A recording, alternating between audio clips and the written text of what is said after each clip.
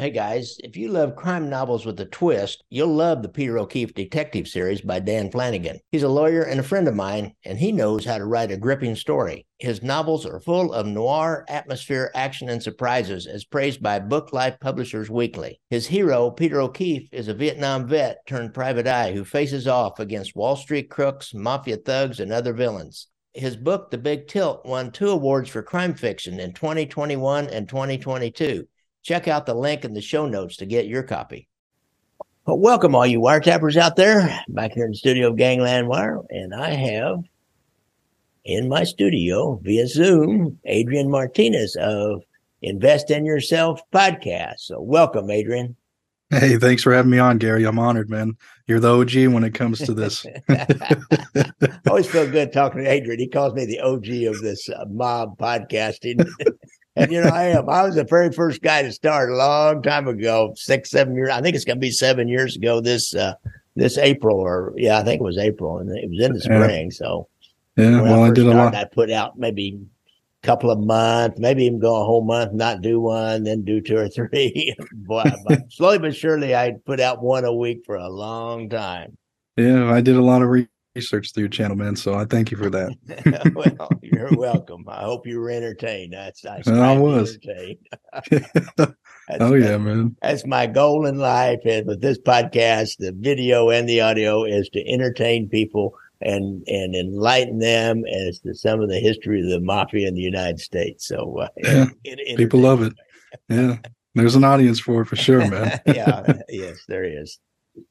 All right. So now, guys, Adrian is working on a documentary and about the American Mafia in the United States. Is that the title of it?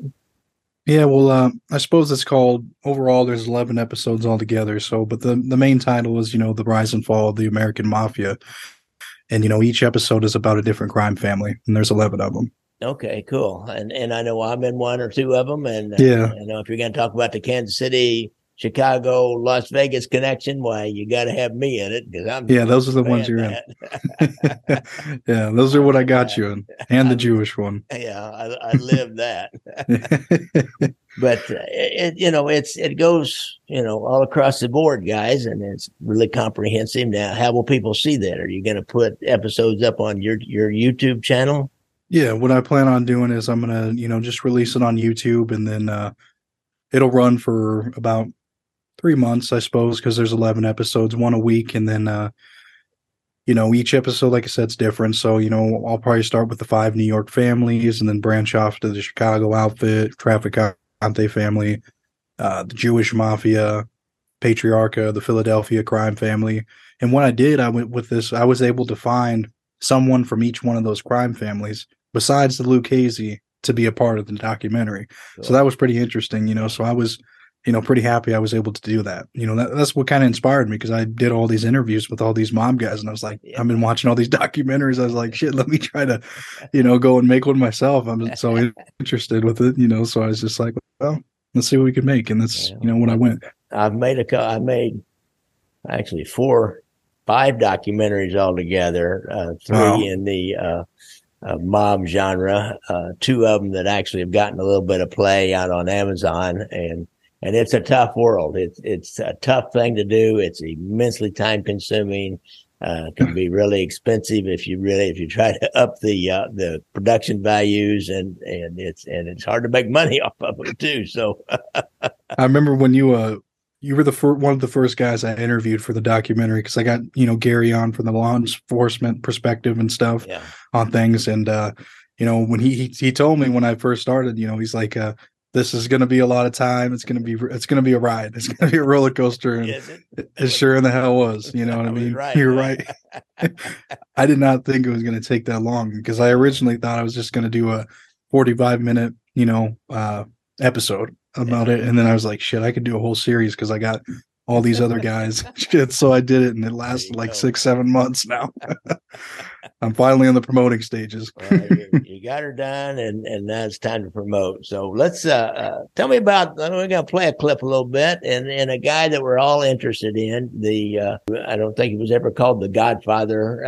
Maybe they wanted to be the boss of all bosses, and I don't know if he really wanted to be that. He kind of did, but Lucky Luciano, one of the more famous mob guys. I think partly because he's got such a cool name, but yes, Lucky. I'll tell you right now, Adrian, when I put a clip up of something about Lucky Luciano, it gets, maybe triple what some other mob guy may get. He's not quite up there with Gotti. Gotti is the king. Yeah, but as far as interest from mob aficionados, Lucky Luciano is way up there. So, and I looked at your clip. We'll show it in a minute, folks. Tell me a little bit about this. It's something about the big meeting. He had a big meeting at the Hotel Nacional in Cuba in about 1947 or 48, I believe. Tell us a little bit about that, Adrian. Well, with the clips, each boss I did or each member, he was definitely, like you said, a lot of people like him. So there was a lot to do doing research on that. So I did like a 7-8 minute clip, just talking about him and having everyone else's perspective on him. But, when I got to the meeting part, I think after the murder of Joe Masseria, Charles Lucky Luciano became the boss from 1931 to 1946. Back in Sicily, my great-grandparents came from a town called La Carafridi. And there are two famous people that are from that town. The Sinatra family, Frank Sinatra's family, and another guy named Salvatore Lucania. And any mob people who know anything about the mob know that his name here in this country was Lucky Luciano. And my family knew the Lucanias.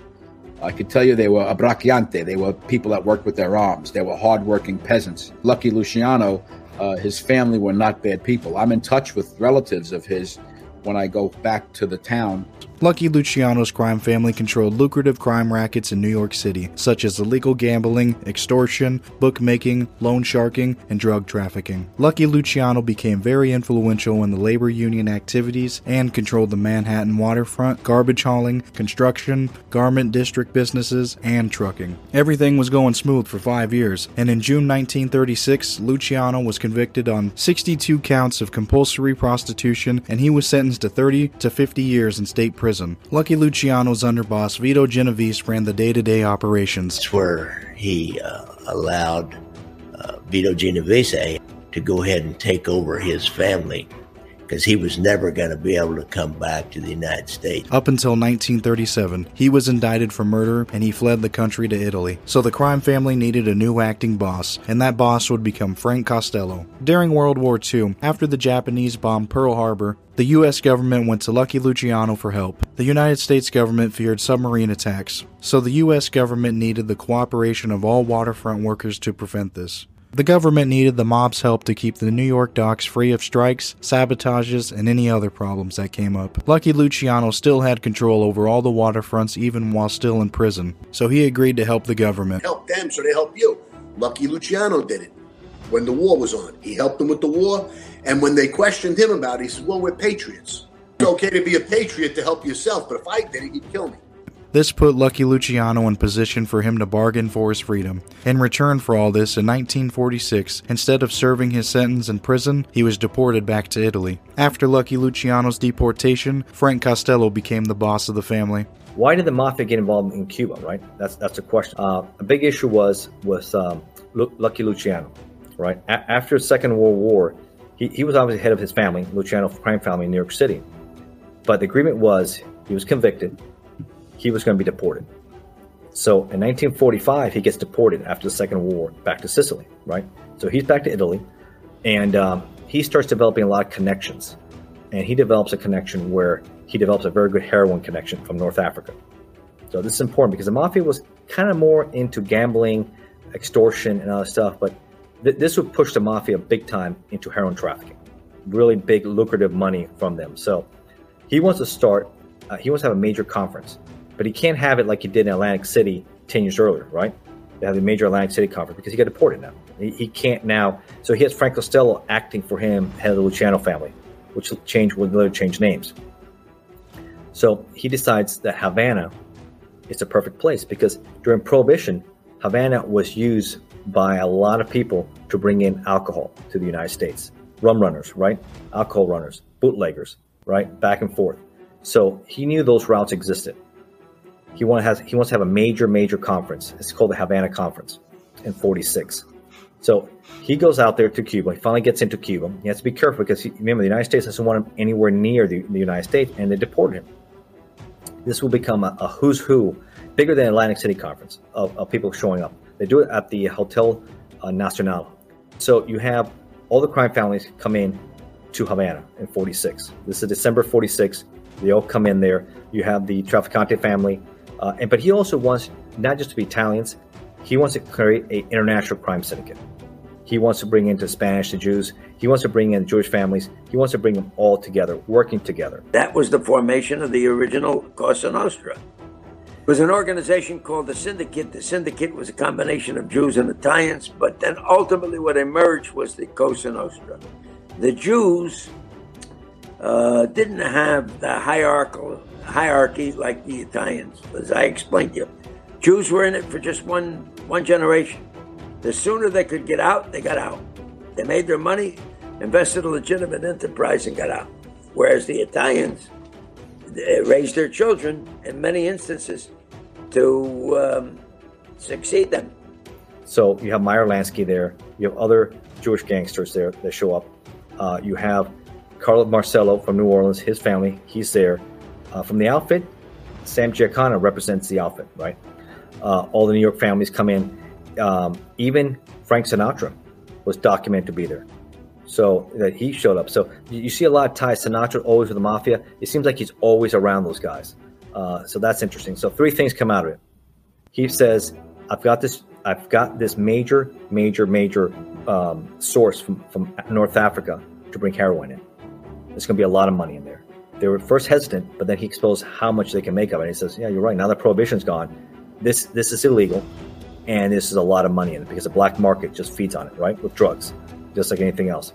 Alcohol, there's no money anymore. It's legalized. It's hard to make money. So this is where they go for it.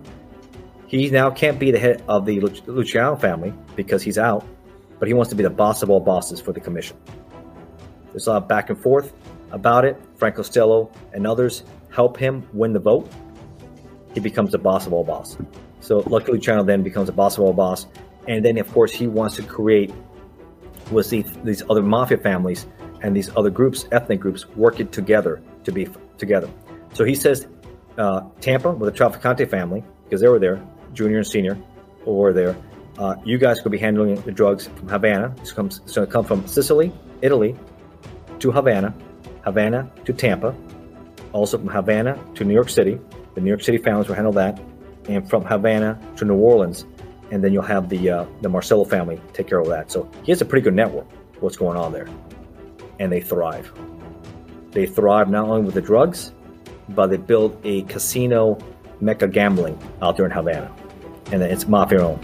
I'd forgotten about the whole narcotics thing. That was one of the big reasons for that, because of this source of narcotics he had, and that's when they got into heroin. I know even Kansas City, they were connected through Tampa, through Trafficante. They would send somebody down to Tampa to pick up heroin to bring back to Kansas City for distribution. And so it was, that's mainly what they wanted to do. It sounds to me like, is set up these different distribution points for heroin distribution in the United States. Yeah. I mean, that's what, it's insane how these guys were able to get together like this. I mean, now you can't do that. You can't get away with, this, with all the footage and surveillance. But, back then these guys could all meet up and it just seemed quote unquote normal. But you're right. I mean, they could do all these plans and set up everything the way they wanted and, go about their business. But eventually, they all fell. I mean, there was the demise of all of them. A lot of these guys, man, whether it was death or prison. There's a story that at the end of this, that Lucky called Vito Genovese in and beat the crap out of him. I mean, really beat him bad. Now, I guess both of them were kind of little guys. I don't know. It seemed kind of weird to me. Maybe Lucky had some big guys to hold him, beat him up. Yeah, you're probably right.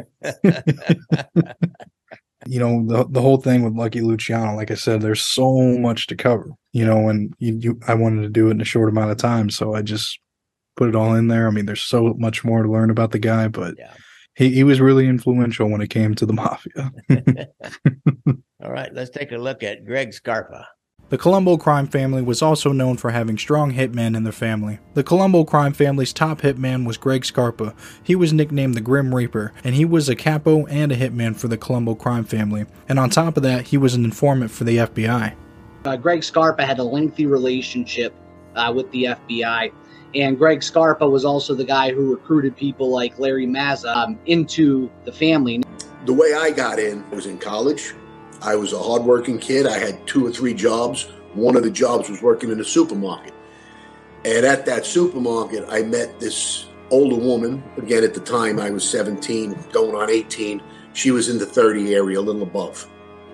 Wound up having a relationship, got very close.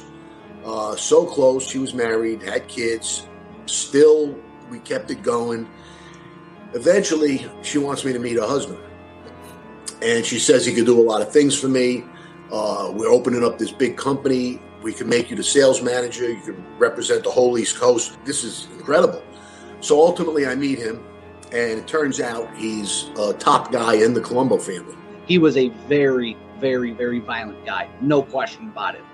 He was playing the role of cooperator, and he was playing the role of wise guy as well. So he had his hands in both of the cookie jars, and that's what made him even more dangerous. He could get away with a lot of stuff because of that.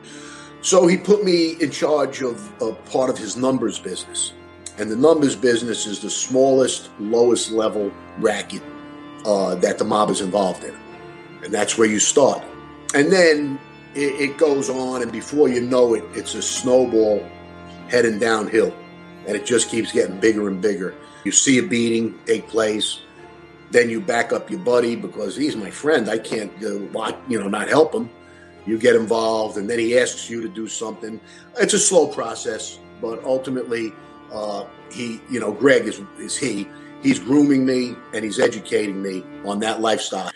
He probably was given carte blanche now by the family because he helped them.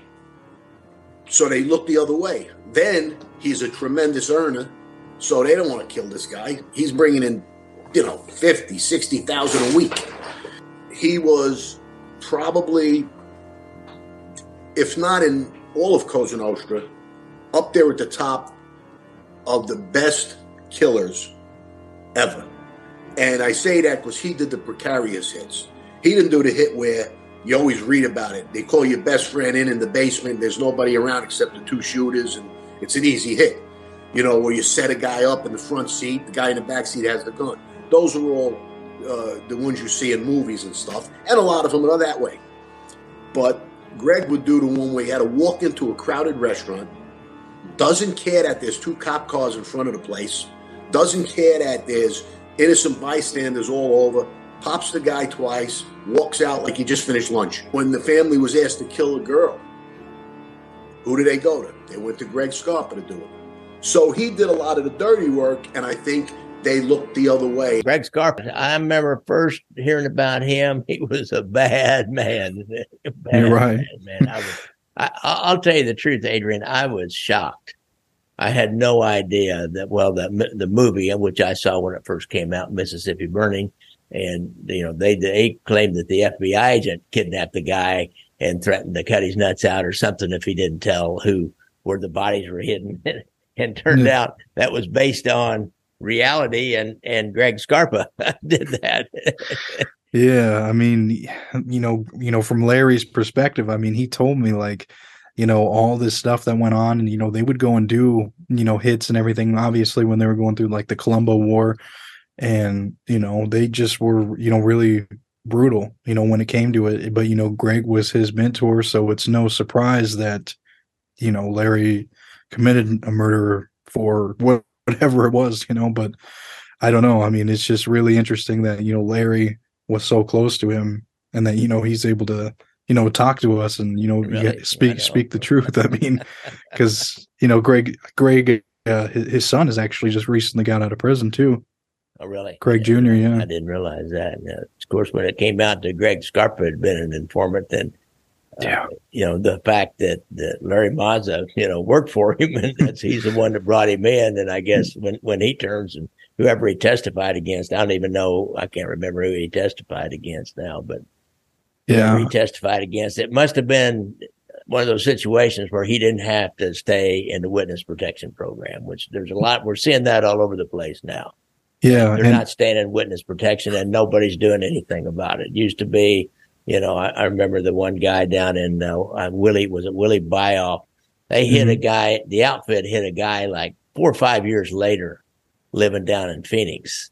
And he had been actually living under an assumed name, but he started going back up. He loved to gamble. He started going back up to Las Vegas and people started seeing him and he wasn't a threat anymore. They wanted some retribution and so they hit the guy. And that was always the story, don't rat out the mafia because no matter how long it takes and where you go, eventually they're going to get you. But that's not true anymore, is it? No, we've interviewed lots of guys from that life. But, in Larry's case, he told me that, I did a segment, Frank DiMatteo. And with Larry Mazza, we did a segment where informant versus non-informant, they're from two different spectrums. And we were able to pull a segment together and did pretty well. It's still doing well. And they both gave their perspective. And, Frank understood why Larry, became an informant. I mean, imagine having your boss, your mentor, Flip, telling you all this stuff to be a wise guy. And then out of nowhere, you find this out. What do you think is going to happen? Why do you think he became an informant? There's a reason, but it's not just like you said, before he could think about flipping, he wouldn't even think about it because he knew Greg would kill him. Yeah. But then when he found out Greg, had been an informant for all this time, he's like, no, there's no reason to stay loyal anymore. I mean, I don't know. Yeah. Larry's pretty cool though. I enjoy him. Is he a good guy? Yeah, I've never talked to him. I ought to get him on the show one of these days. A lot of these guys, they may never come out, but I'll tell you what, it's a pretty handy way to deal with some competition in the criminal world. Yeah. And, you see like, of course, everybody knows like, Sammy the Bull, he's doing his shows, but I mean, there was so many other underbosses, a few other underbosses like that flipped like, what's his name? Phil Leonetti, he's still in hiding. He doesn't do any, I mean, if he goes on shows, they got to be bigger and stuff. Yeah. And, he wrote that book with Scott Bernstein, but you don't ever see him. He wants a lot of money to go on a show and nobody's paying much money to do this. So. Yeah. I mean, but think about it. The only boss that has ever done a show, like an actual boss of a crime family, I think was Ralph Natali. And did he? I didn't remember that.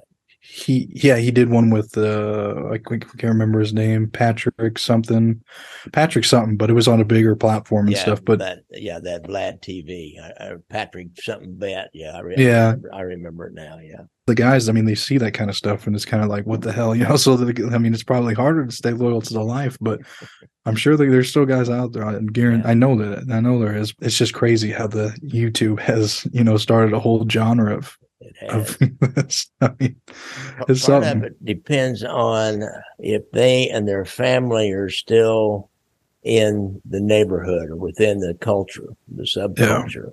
In Kansas City, it's kind of a smaller town, and nobody's going to get out there and get public because they got their friends and their family and extended family. And then I know there's one guy that has done a few things with me, but never about Kansas City. But there's a couple of guys that have really dissed him at, gatherings of, like a funeral or somebody's big birthday party. And he went to talk to one of them. The guy just waved him off and said, no. And then he asked around. He found out it's because they knew that he had done some stuff with me. And so he's ostracized now. And in a section of what had been his friends, now he's not involved criminally with them anymore, but they were his friends. He didn't talk. He spent 12 years in penitentiary. He didn't say a word, but because he knows me and I put him out there a little bit, why they'll ostracize him and his family will be ostracized because of that, and in a certain small segment. So that's, you got that social pressure. A lot of people don't think about it. It's not just that they're going to kill you, but yet there's a social pressure. If you care anything about these people or your family cares anything about, I got a good buddy I play golf with. His son is married to the niece of a guy that got killed. And one of the last mob hits we had here in the city. And when they all get together, there's this huge, big extended family. His cousin, had to do a little time because she helped the mob do something and kept her mouth shut, and she ended up doing a little time. But yet he's, squarest John guy in the world. So it's these, it's not simple. That's what I'm trying to say. It's interconnected, and there's a lot of family and social pressure on you to not talk. And I'll tell you one that was a really good guy that I got a part of the segment that was a part of the, so Joe Bonanno's grandson and Bill Bonanno's son. I did one with him.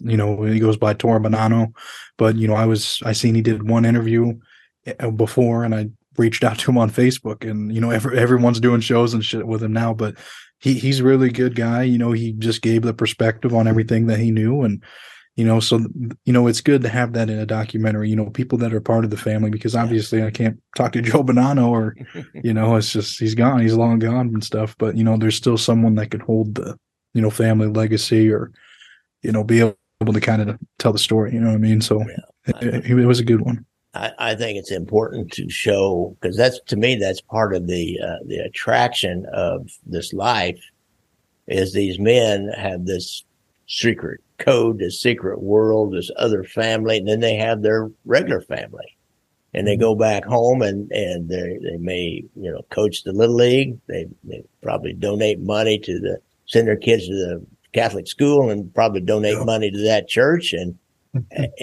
do things for the community. And so that, and they're to one guy said, he wasn't a mob guy to me. He was just my grandpa.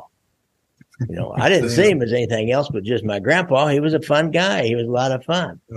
So, it's good to show, both sides of that, because that's part of the entire story. And we need, I think we're obligated to try to show the entire story. Now it's tempting to just show the murder part, because that titillates people. If you don't paint the whole picture, they're only going to see that certain part that you put out there. And if it's all negativity and bad, you're not doing any justice for the people. Even if they did a lot of bad shit, there's still some more that went into, I posted an interview today that I did with RJ Roger, and we had this conversation, about, paying, like me and you said, putting the whole picture out there, because you said they were a father, they were donating to the church and everything else. So that clip that I did, that you probably saw or that I sent you, that was, Myron Sugarman. He was talking about the Jewish mafia. Yeah. They got in, they got their money, they left, after a generation. But you got members like, Meyer Lansky, who stayed in and made a lot of money. It's interesting that, Arnold Rothstein basically, mentored Lucky Luciano, Meyer Lansky, and Frank Costello, Bugsy Siegel, all these kids, and they all went and became huge bosses in the mafia world, you know what I mean? And he was one of their mentors. He groomed these guys, and they thrived. Yeah, I know. All right, let's look at this one with Joe Bonanno's grandson. After the death of Salvatore Maranzano, Joe Bonanno would step up to the front of the line. Joe Bonanno became the boss in 1931. He had a very long career as the boss. He started a bakery, but he had a bakery truck, and of course, they needed trucks when Prohibition hit. It all kind of came together, and he was in the right place at the right time. He was a really educated guy. A lot of those people weren't educated. He was a natural leader. He became the leader as a pretty young guy, and through his 30s, 40s, 50s, and 60s, he was the shit. The Bonanno family is called the Bonanno family because of my grandfather, Joe Bonanno. He was when the commission, after the Castellamarese Wars, and, when the commission was coming together, my grandfather was the head of the family, and that's why it was the Bonanno family, and became one of the 5 of the commission. And the name has stuck through, for all these years. Taking a step back, Joe Bonanno was already a part of this crime family before he became the boss. When he joined the crime family, Niccolo Schiro was the boss. So you can say Joe Bonanno started from the bottom and worked his way up to the top. Over the next 3 decades, Joe Bonanno would prosper from great success as this crime family's boss. The Bonanno crime family was one of the smaller crime families in New York, but this made it easier for the members of the crime family to be close and trust each other. They had almost no internal dissension and little harassment from other gangs or the police. The Bonanno crime family made a lot of profit off their illegal businesses, such as loan sharking, bookmaking, numbers running, prostitution, and other illegal activities. The only time he went to jail was he went to Canada and they arrested him for a passport thing once. And then they put him in court because he wouldn't answer questions about the commission. He put him in contempt for court. They asked him a few times. He said no. Brought him 6 months later, asked him again. He said no. Then after the 3rd time, the judge just said, man, send this guy home. He's not going to talk. During the mid-1960s, the crime family started to slip, mainly due to Joe Bonanno's involvement with Joe Magliocco and trying to organize a hit on Carl Gambino and Tommy Lucchese. He got pushed out because he allegedly was going to try to take over the commission with his cousin Magadino. They told Joe Colombo the plan, and he went and told Carlo Gambino and Tommy Lucchese before it was too late. In October 1964, Joe Bonanno disappeared and was not heard from again for 2 years, claiming he was kidnapped. Magliocco managed to get away with his life, and they required him to pay a $50,000 fine. Magliocco was having health issues, so I think that's why they let it slide. But during the time Joe Bonanno was quote-unquote kidnapped, there was a war that had started. Okay, that's cool. Having a grandson has a really interesting perspective, shall we say. You had your narrator do the crime story, and then the grandson told the kind of the family story now, how the family saw him. Very interesting. Right. Yeah, no, I mean, I was able to expand on his story, because he was talking about Salvatore Maranzano, which was, I think, one of the bosses if I'm correct, before the commission was formed. Right, after. Right. Maranzano, I think Luciano killed, he'll kill Masseria for Maranzano, and then he ended up killing Maranzano, and that's when he formed up the 5 families. Yeah. And then after the Castellammarese War. Yeah. Yeah. So then after that, Joe Bonanno took over, and I was really interested in that whole part, because I talk about I can always stutter on it. Castellammarese War. I talk about that because it's not really out there as much as, the families, the Bonanno family and everything. They talk about the bosses after, but they don't cover like the first bosses that formed these families. These, I guess, street gangs kind of they were, but they were still the first origins of the bosses and stuff. But yeah, I mean, the bootlegging and everything, that's how Joe Bonanno got his start, like we were just talking about, and then worked his way up to be the boss for 30 years. I mean, that's a long time. Not a lot of guys had that longevity, especially after him and his family. They did not have that longevity. There was so much going on with that. And, they got into drugs and some became informants. Joe Massino was one of, I remember I talk about him in the documentary too. Mm-hmm. With the Bill Bonanno, didn't he marry Profaci's daughter? I think he did. Now, is that going to be, is this guy Bill Bonanno's son, or is he another grandson? He's Bill Bonanno's son. Yeah. So yeah, you're right, because I remember he told me about that, and we were going to do a whole nother interview on just that. So yeah, you're right. He married into the Profacis. Yeah, that was really interesting. Kind of it's old world kind of the prince of one family marries the princess of the other family, and will always have peace and have have that power. These two families joined together by marriage of their children. Well, Carl Gambino's son Tommy Gambino married into the Lucchese family too. That's right.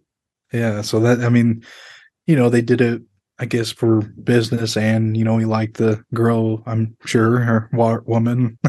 But I mean, it's interesting. She's used to that life. Then every woman wants to marry into that life, and so you've been raised in that life. That's that's what you're familiar with, and that's what you're going to be attracted to, is somebody in that life. Unless you're kind of a rebel and you see, I don't want any part of that life. But if you want to be part of that life, that's that's where you're going to be comfortable. Yeah.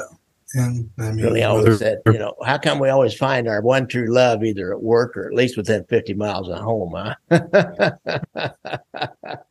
yeah. Then I find the other one true love at work. Then I find the other one true love, about 25 miles from home. Yeah, I don't know. Yeah, no, I mean, it's interesting. I mean, all of it is. So if, everybody wants to check out the documentary and, hear more about the New York five families, the Patriarcha, the Philadelphia, Trafficante, Jewish Mafia, all them families, I go into detail with them in my documentary, and I'll send my YouTube link over to Gary, and you can check it out in the description. But yeah, you can also check out my podcast too, because I got all kinds of interesting interviews, mafia interviews, true crime interviews. You get a lot of guys. Interesting. Yeah. Well, Adrian, I'm glad to do this show with you and look forward to checking out your documentary, some of the different episodes when you get it put out. What'd you say there was going to be? How many episodes? How many separate stories? Yeah, 11 different crime families that I touch on. Yeah, episodes. Wow, you're really going into it big time. I know, 20 to 30 minutes each. Okay, cool. Yeah, that won't wear a person out. Yeah, I did.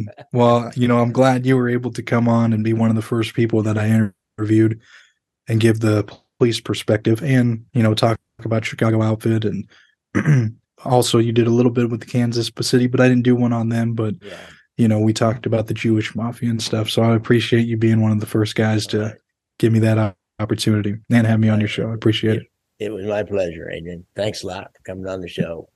Absolutely. Now, hey, you guys, I like to ride motorcycles, so watch out for motorcycles when you're out there. And don't forget, if you've got a problem with PTSD and you were a vet, or you got a friend or relative has a problem with PTSD and they're a vet, go to the Veterans Administration website and get that hotline number. Thanks a lot, guys. Adrian, thanks a lot. Thank you, Gary. Thank you, Gary. Thank you, Gary. Thank you, Gary.